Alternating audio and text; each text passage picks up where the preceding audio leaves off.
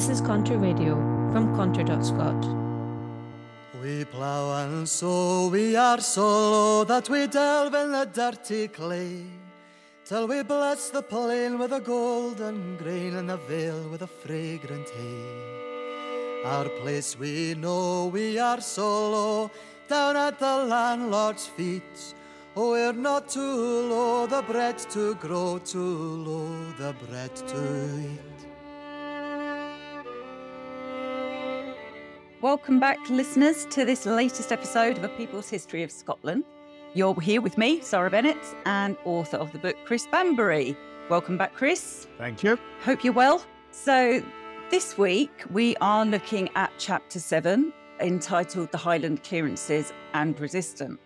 Now, Chris, the Highlands, I must admit, I've not visited the Highlands too many times, to my shame. But if you do visit, you're kind of greeted by a sort of sparsely inhabited but very beautiful wilderness. And I was doing a little bit of figure checking on the government website, the Highland government website, and it says that just over 238,000 people live across the Highland region, and that's out of a population of 5.46 million in the whole of Scotland.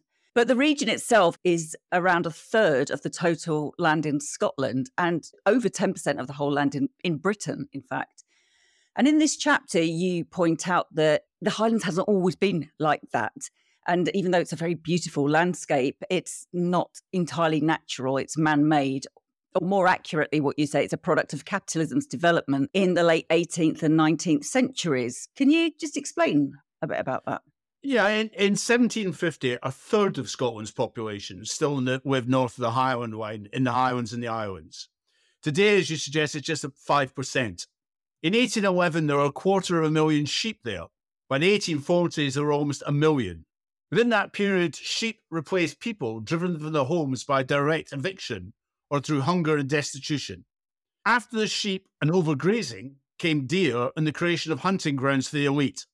By 1884, a tenth of Scotland's land was given over to deer forests, greater than the size of Wales, and taking up the great majority of the land in the crofting counties. I mean, that's quite astounding, really, if you think about it. And we can come on to more detail about the sheep and the different type of sheep later on. So we're talking about the clearances. Obviously, clearing of the land was part of that transition from feudalism to the rise of capitalism. So it took place across England as well.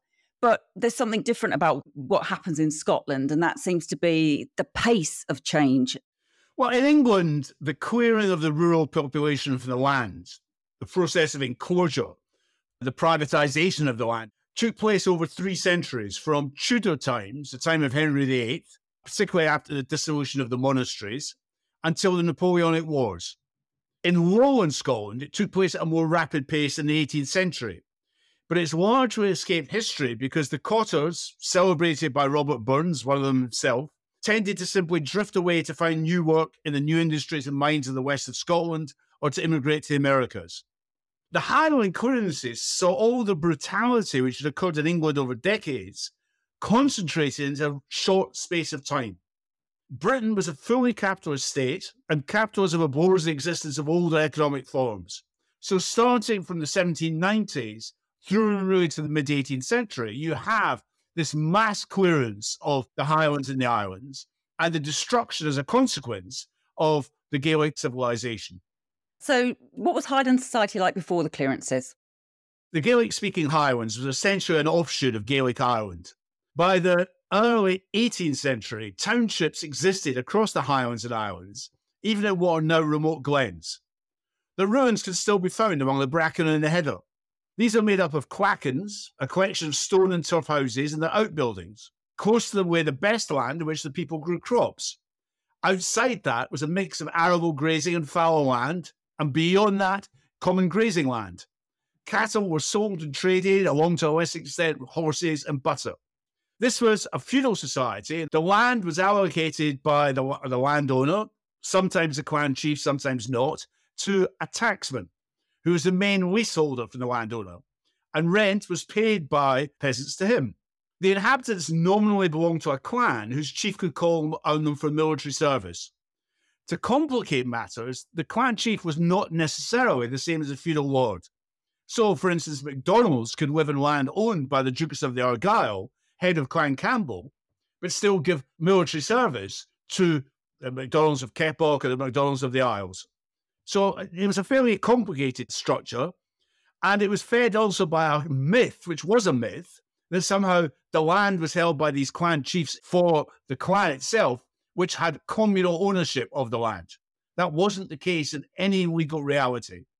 So you say that Gaelic society and its language actually had been in retreat for some time, but in the 18th century, two things really accelerated the process. What were those two elements in particular? The first and main one was a minority of the Highland clans had joined, and it is a minority, had joined the 1745 Jacobite rebellion, which aimed at restoring the exiled Stuart kings to their throne. They'd been booted out by the Glorious Revolution of 1688. The Stuarts were tied to the crown of France and the Vatican and looked to turn the clock back in Britain to the long-lost days of autocratic royal rule. As we know, the 1745 rebellion ended with a crushing military defeat at Culloden, less than a year after it begun. Previously, the British state had left sweeping dogs lie after such rebellions. But this time, scared by the fact the Jacobites had actually reached Derbyshire, it decided to break the military power of the clans of the West Highlands and to end feudalism throughout Scotland. In the Highlands, vicious repression which followed Culloden was deployed, and laws put in place against carrying weapons and banning the feudal powers enjoyed by the nobles, against wearing of tartans, the playing of bagpipes, and so on. So the first element in this was the destruction of Gaelic society in the immediate aftermath of Culloden. So it sounds like the clans did give the British state a bit of a scare then at that time. It's important to state that it was a minority, as I said, of the clans who supported the Stuarts. A strong number, the Campbells, Monroes, and others, were Presbyterian by then and rallied to the Hanoverian crown government.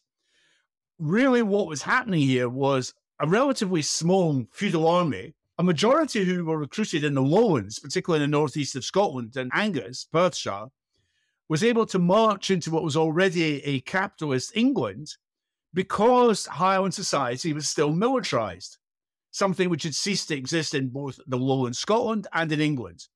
And because the main attention of the Hanoverians' armies were on the war with France, there was very little to stop them until eventually the king's son, the Duke of Cumberland, was summoned back to chase the Jacobite army back across the border and eventually north to Inverness and then Culloden. What I'm trying to get my head around is you've already mentioned it was quite a complicated set of relationships between the clans, the feudal lord, and obviously the followers of the clans. But did the clan chiefs command respect, and did the followers always obey the clan chiefs, or did that change over time? It was changing already by 1745. And for instance, the Clan Campbell lands, where leaseholds were no longer being given to tacksmen, who then allocated the land out to clan followers. Already the Campbells, who were already moving in a capitalist direction, were leasing out lands to the highest bidder. But the defeat of the Jacobite Rising of 1745, 1746 destroyed the link between the clan chiefs and the followers. Those clan chiefs no longer needed a military entourage. They had allowed a myth, as I said, to gather that they held the communal land in trust for the people. In fact, they owned the land. And after Culloden, Highland nobles drifted south to Edinburgh and London and required cash, not fighting men. They were quick towards renting land out at commercial rates. Many Highlanders at this stage, by the sort of second half of this 18th century, chose to migrate either south to the lowlands or to the Americas, but most remained eking out a living by raising cattle for sale down south and existing on potatoes and often money earned during seasonal work in the factories of central Scotland. One of the other elements that is always coming up throughout the book is the role of the Church of Scotland in particular, obviously. So did that play a role in the clearances at all? Yes, in the second factor in destroying the Gaelic communities of the Highlands and the Islands, were the missionaries deployed by the Church of Scotland. They used Gaelic to convert people to their Presbyterian faith, but once that was achieved, the new flocks were told their language was barbaric, and sermons, preaching and education had to be solely in English. This reflected a residual racism of Lowland Scots against the Highlanders, which had developed in the course of the 17th and 18th century as Highland society being differentiated from Lowland society. really that's a recent development. There had not been any great distinction between Highland and Lowland societies for the vast majority of the Middle Ages and well into the early modern period. This is something which begins to develop as agricultural change, particularly, reaches the Lowlands, and Lowland Scotland becomes separate culturally, linguistically, and economically from the Highlands. Yeah, I mean, you mentioned, don't you, later on in the chapter how they're literally called an inferior race. But you did also mention earlier about the sort of militarised aspect of the Highlands, and that I think you said that the Highland men were therefore sought after by the British Army to fight in the wars against France, for example, and to help secure the colonies. So the Highlanders become sort of enmeshed really in the building of the British state and empire. We have to remember that really from the 1740s, the British state was at war with France, Bourbon France, Revolutionary France, Napoleonic France. And in those endless wars, William Pitt the Younger, the British Prime Minister, decided that he was going to turn to the Highlanders, and he boasted about this, to raise regiments. These he saw as tough mountain men who could provide hardy shock troops for the British Army, both, as you mentioned, against France and to carve out new colonial lands. Tartan and the bagpipes had been banned post-Culloden, but they were permitted in the British Army. And in time, these become the very symbols of old Scotland. By then, the Highlanders were no longer seen as a threat and had long gone in most cases.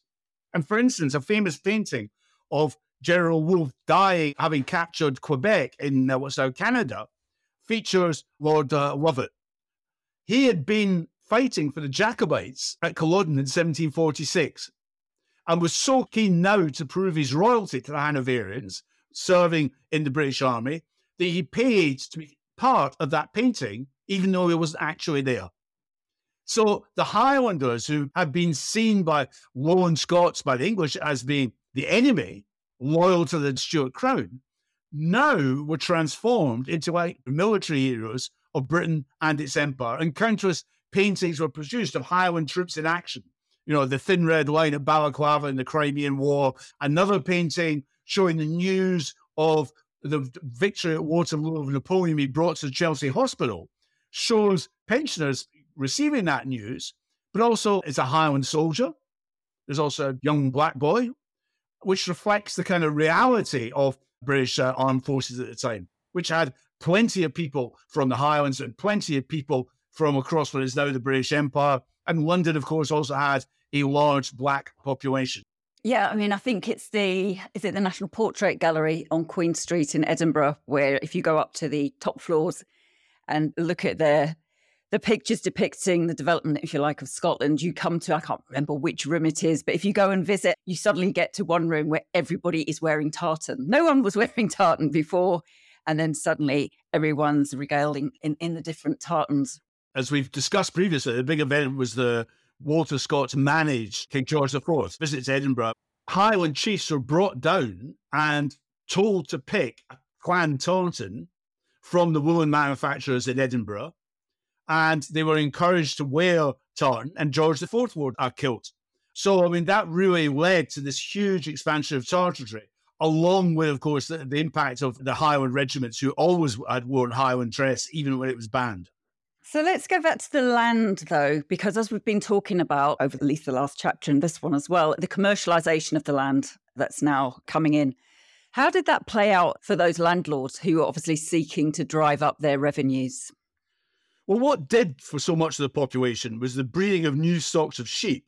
The Cheviot, which obviously came from the borders where the Cheviot Hills are, and the Blackface, which could thrive in the hardy conditions of the Highlands, producing a good fleece of wool for the woolen mills of the Lowlands and Northern England. Rents were being driven up, and when Highlanders could not pay, they were served with eviction orders.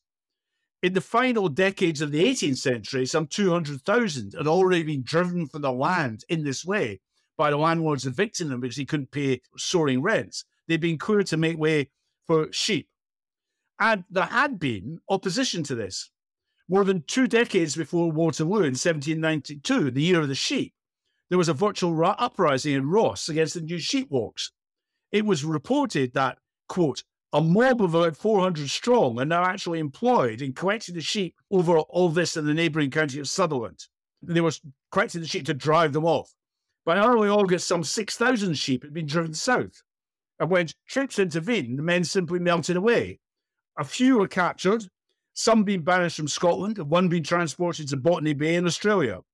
And the commander of the troops wrote to London that no disloyalty or spirit of rebellion or dislike to His Majesty's person or His Majesty's government is in the least concerned in these tumults. So, I mean, that reflected a basic loyalty to the Hanoverian regime, but also opposition to what was being done to them by the landlords. So this did meet resistance, something which for a long time was hidden from history. I mean, it's fascinating. 1792 is actually called the year of the sheep, the replacement of people by sheep. And that obviously is driving up the rents, which people can no longer afford to pay. So they're served with eviction notices. But presumably as well, it's turning what was arable land for food produce over to grazing land for animals. So reducing the amount of land available for people just to grow other crops. Yes, there were people who were driven from the holdings, and the sheep, as I said, eventually had actually overgrazed the land. Land which had been used for rearing cattle was now being used for sheep runs. And there was a further collapse of the Highland economy after the end of the Napoleonic Wars. There was an end of the demand for beef, which had been up to now driven south, had been sold off in large part to feed the British Army and Navy. And also, the peasants had been able to collect seawood because the restrictions on trade, the Napoleonic ban on trade with Britain, had meant artificial fertilizer was in short supply and seaweed, kelp, was used as fertilizer. With the end of those two factors, landlords now looked to turning over all land to sheep grazing and removing the crofters altogether. And the most infamous occurrences were on the huge estate of the Countess of Sutherland. Her husband, Lord Stafford, removed between 6,000 and 10,000 tenants between 1807 and 1821. The Strath of Kildonan was cleared of its people between 1813 and 1819. With such savagery, it provoked a reaction. So, for instance, in December 1812, an agent for lowland sheep farmers visited the Strath of Kildonan, asking questions of the tenants, who proceeded to run him off the land. He immediately claimed he'd been threatened with his life, and the Marquess of Stafford grabbed at his claim to mobilise his male estate workers as special constables and to summon a detachment of soldiers. Faced with this, the locals melted away, and the Upper Strath was cleared within 3 months. They were offered immigration or resettlement in the town of Helmsdale. However, Stafford's agent, a lowland Scot, Patrick Seller, believed this response had been too soft. Worse was to follow in the parishes of Farr and Kildonan, where the land was in the hands of Seller. Later in the century, the Highland historian Alexander Mackenzie wrote a history of the Highland clearances, published in 1883, which described Seller's ill treatment. The proceedings were carried out, he wrote, with great rapidity and the most reckless cruelty. The cries of the victims, the confusion, the despair, and the horror painted on the countenance of the one party, and the exulting ferocity of the other, beggar all descriptions. In this scene, Mr. Seller was present and apparently, as sworn by several witnesses in his subsequent trial, ordering and directing the whole. Many deaths ensued from alarm, from fatigue and cold, the people having been instantly deprived of shelter and left to the mercies of the elements. Pregnant women were taken in premature labour, and several children did not long survive their sufferings. In total, 2,000 people were removed from Kildonan. When Seller was charged with murder for burning down an old woman's house, a hand-picked jury of landowners found him not guilty. But he brought bad publicity to the southern estate, and he constantly lost his job. I mean, it's shocking, the brutality of it, of course, and perhaps what we'll come on to in a bit is that there wasn't perhaps more of a sort of resistance to that, but we can talk about that in a moment. Also, as well as the actual brutality of the actions taken against the Highlanders themselves, was the ideological warfare, describing them as an inferior race. Of course, we're seeing the rise of the colonies as well, where you have other inferior races, the others abroad. Do you want to talk a little bit about that and how that came to be? Well, let's take James Locke, who was an Edinburgh lawyer, and for 40 years, from 1812 onwards, was commissioner for the Marquess of Stafford. He would write an apology for his employers, but his racism towards their tenants was never far from the surface, with him complaining their habits and ideas quite incompatible with the customs of regular society and civilized life.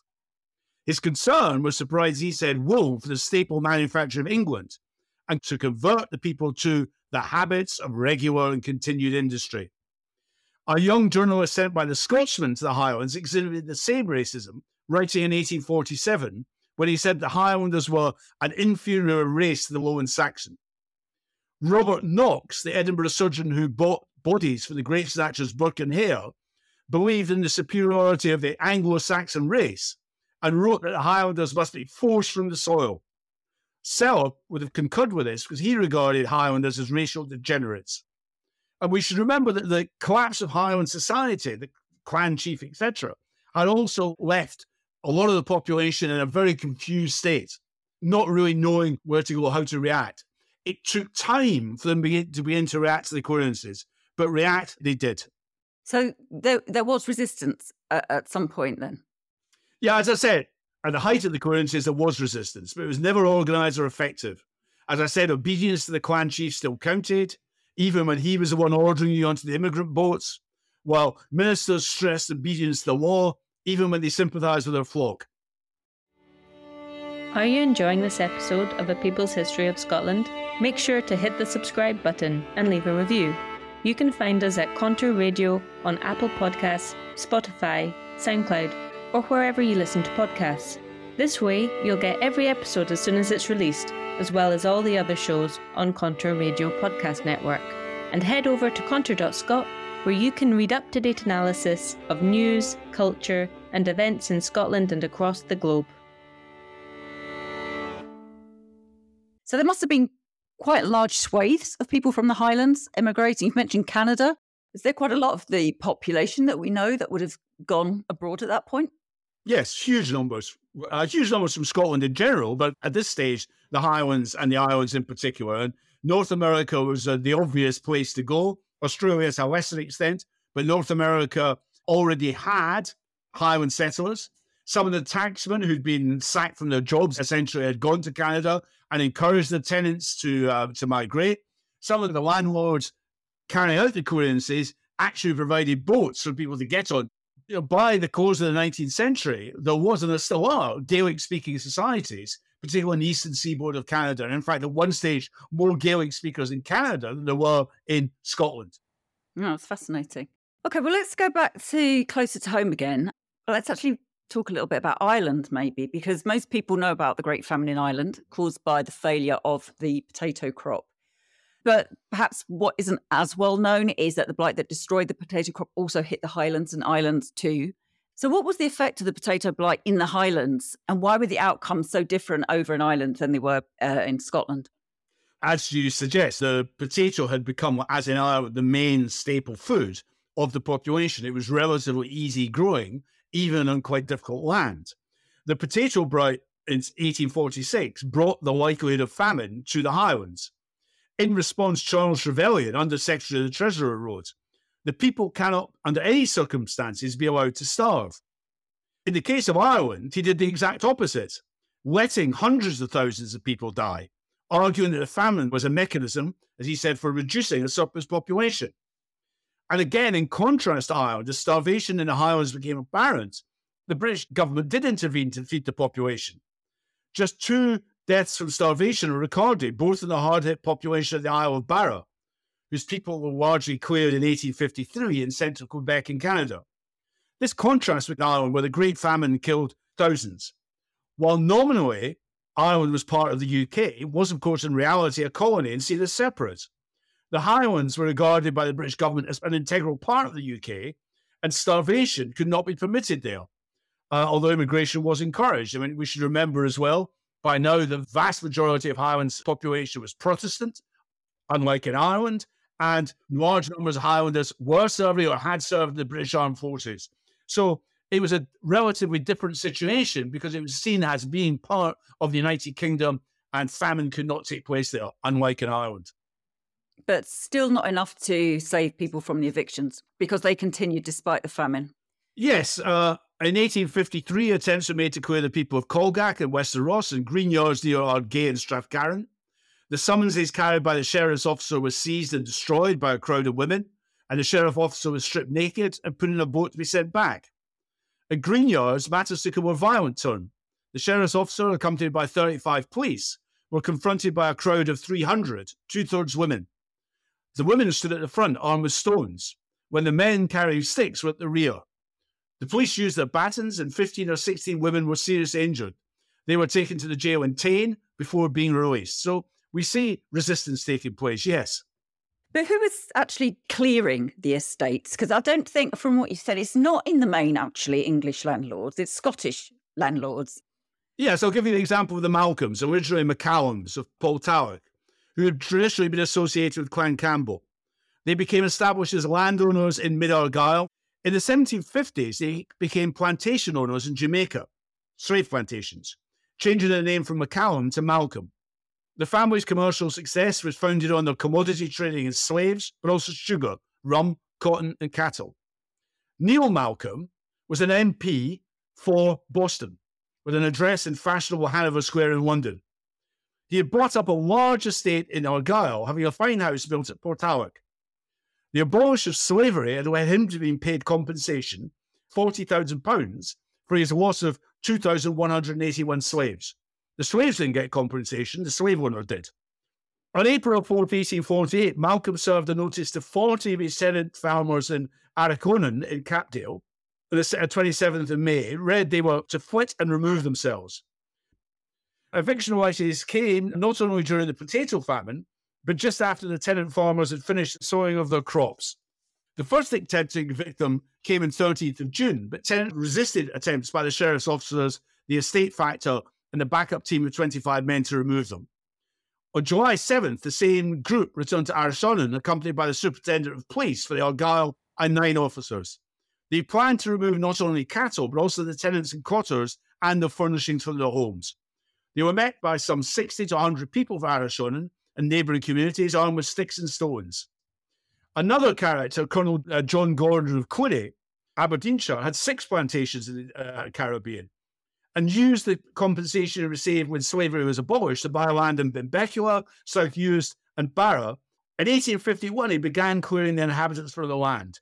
One account of this reads, one stout Highlander named Angus Johnson resisted with such pith that he had to handcuff him before he could be mastered, and he was marched between 4 officers on board the immigrant ship. On Barra, attempts were made to handcuff the evictees. Some managed to run to the hills where they were hunted down by dogs. A number of families were separated. According to Joseph Sheep, she said, I've seen big, strong man, champions of the countryside, the stalwarts of the world, be bound on Loch Boisdale Quay and cast into the ship as would be done to a batch of horses or cattle. The bailiff, the ground officers, and the policemen gathered round them in pursuit. The biggest act of resistance came on Skye in 1882 with the Battle of the Braes, but you can read about that in my People's History of Scotland. But for those that didn't get onto those boats, they just dispersed, did they, and had to seek out a living in the new towns, in the new industries? What would they be doing? Some, a small number were able to settle in new towns like Ullapool and Helmsdale and earn a living through fishing. The vast majority moved, either emigrated or moved south to the lowlands of Scotland and the factories of Clydeside. This is in part what was going on here. As in Ireland with the famine, the export of people to create an industrial proletariat for the British Industrial Revolution. What we also see in the second half of the 19th century is a new form of resistance which proved quite effective. Let's talk about Ireland for a minute, because over in Ireland, the Land League was playing a really key and impressive role in resisting evictions over there in the latter half of the 19th century. So I'm just wondering about the relationship between Scotland, the Highlands in particular, and Ireland, and whether the Land League had an impact on what was going on during the clearances. Yes, although it has to be said, at first this wasn't the case. Attempts by the Land League in Ireland and its leader, Michael Davitt, were rebuffed, largely because the Irish were treated with suspicion, in part because they were Catholic. But that changed as resistance to the clearances led to radicalisation. Spurred on by the Irish example, the Highland League, also entitled the Highland Land Law Reforms Association, was formed. 5 of its members were elected to Westminster in the 1885 UK general election, including an old associate of Karl Marx, Gavin Clark, and Caithness. Another of the MPs returned was D.H. McFarlane, a Scottish Roman Catholic, who'd previously sat for an Irish constituency. So this is quite interesting because in a Scotland which was blighted by sectarianism against the Irish and Catholicism at that time, here we have someone who is a Catholic, being elected and have served as an Irish MP, being elected in an overwhelming way, Presbyterian Reformed Church constituency. And those MPs helped secure the Crofters Holding Act of the following year, which gave the Crofters security of tenure and which created a commission which reduced their rents. The Land League's best-known slogan was a Gaelic one, which is usually translated as, "The people are mightier than a lord." And as well as parliamentary politics, the Highland League encouraged direct action. It also found an audience in the Lowlands, and that would feed it into the creation of the Labour Party.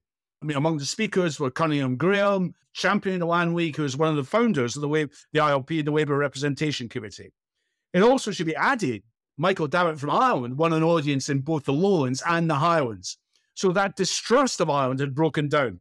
And eventually the remaining Crofters won legal possession for their holdings. Presumably that wasn't a large number of Crofters at that point. No. And as I said, overgrazing by sheep had reduced the land to becoming deer forest, hunting grounds for deer or grouse.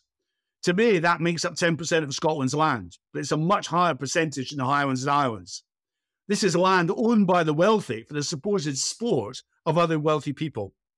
What's going on here is that even giving Crofters rights, the essential poverty of Highland society wasn't being addressed. And that poverty was leading to migration as people look for a better life. In my book, I state this. In 2010, more than 83% of land in Scotland, 94% of our total landmass, was privately owned. Just 969 individuals owned 60% of it. The vast majority of Scots own none. And I quote Wesley Riddoch thus: "The single biggest obstacle to the transformation of Scottish rural communities is a lack of control over land," adding that the real change will remain forever blocked by the power of big landowners, whoever wins at Holyrood. And that remains the case. It's particularly the case in the Highlands and Islands. We've seen things like community buyouts of islands and so on, held communally, but we are still seeing this dominance of major landlords over Scotland's land and over the Highlands and Islands. And I want to leave the last words to Thomas Johnson, writing in our Scots Noble Families at the beginning of the 20th century.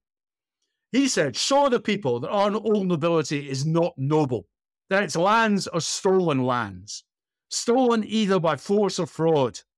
Show people that the titled deeds are rapine, murder, massacre, cheating, or court harlotry. Dissolve the halo of divinity that sounds the hereditary title." I'll just add that all of that is true for the most recent of our landowners. Yes, indeed. I think even in our very short introductory episode, the question of land and land ownership was right up there from the outset, and it will continue to be a theme throughout the book. So the clearances, Culloden, I mean, this really marks a turning point as we move now really into the rise of industrialisation. I think it marked a clearing point in that, as I said at the very beginning, there was very little differentiation between the Highlands and the Lowlands until probably around the 17th century. And even as late as 1750, I mean, the Highlands had a third of the Scottish population. That all changes. There's this attempt to portray that the Highlanders as a racial enemy, if you like, and then this glorification of the Highlanders as noble warriors of empire. But of course, nothing is done to the fact that while they're fighting for Britain, in, for instance, the Crimea, they're being evicted from the land back home. Nothing is done about that. And suddenly, to their surprise, the British government finds out there is no more large-scale recruitment in the Highlands because the people have gone. By that stage, it's too late. Right. Well, that's great. The next chapter, we are looking at Scotland in the 19th century. I'm sure we'll develop a few more of these themes and explore new ones as well. But for now, thanks everybody for listening. Thanks to you again, Chris. And we'll be back again some point soon. Bye for now. Bye. We hope you enjoyed this episode of A People's History of Scotland. This series is only made possible because of support from listeners like you. If you'd like to help us make more shows like this, please head over to contour.scot and make a donation or subscribe to our Patreon channel. The music is by Ewan McLennan from the album Stories Still Untold. Special thanks to him for allowing us to use this song. We're low as to war we go to fight some foreign country. That yesterday was our greatest friend, today's our enemy. God bless our boys, the papers scream, praise them the churchmen cry. But oh, when the war is done and we're all home, who cares if we'll live or die? We're low till that happy day we're called to a heaven on high. Oh, and the freedom we never had in our lives will be there on the day we die. But if you see no worth suffering hell on earth for the promise of a heaven above, oh, why not join the fight that one day we might see a heaven down here below. See a heaven down here below.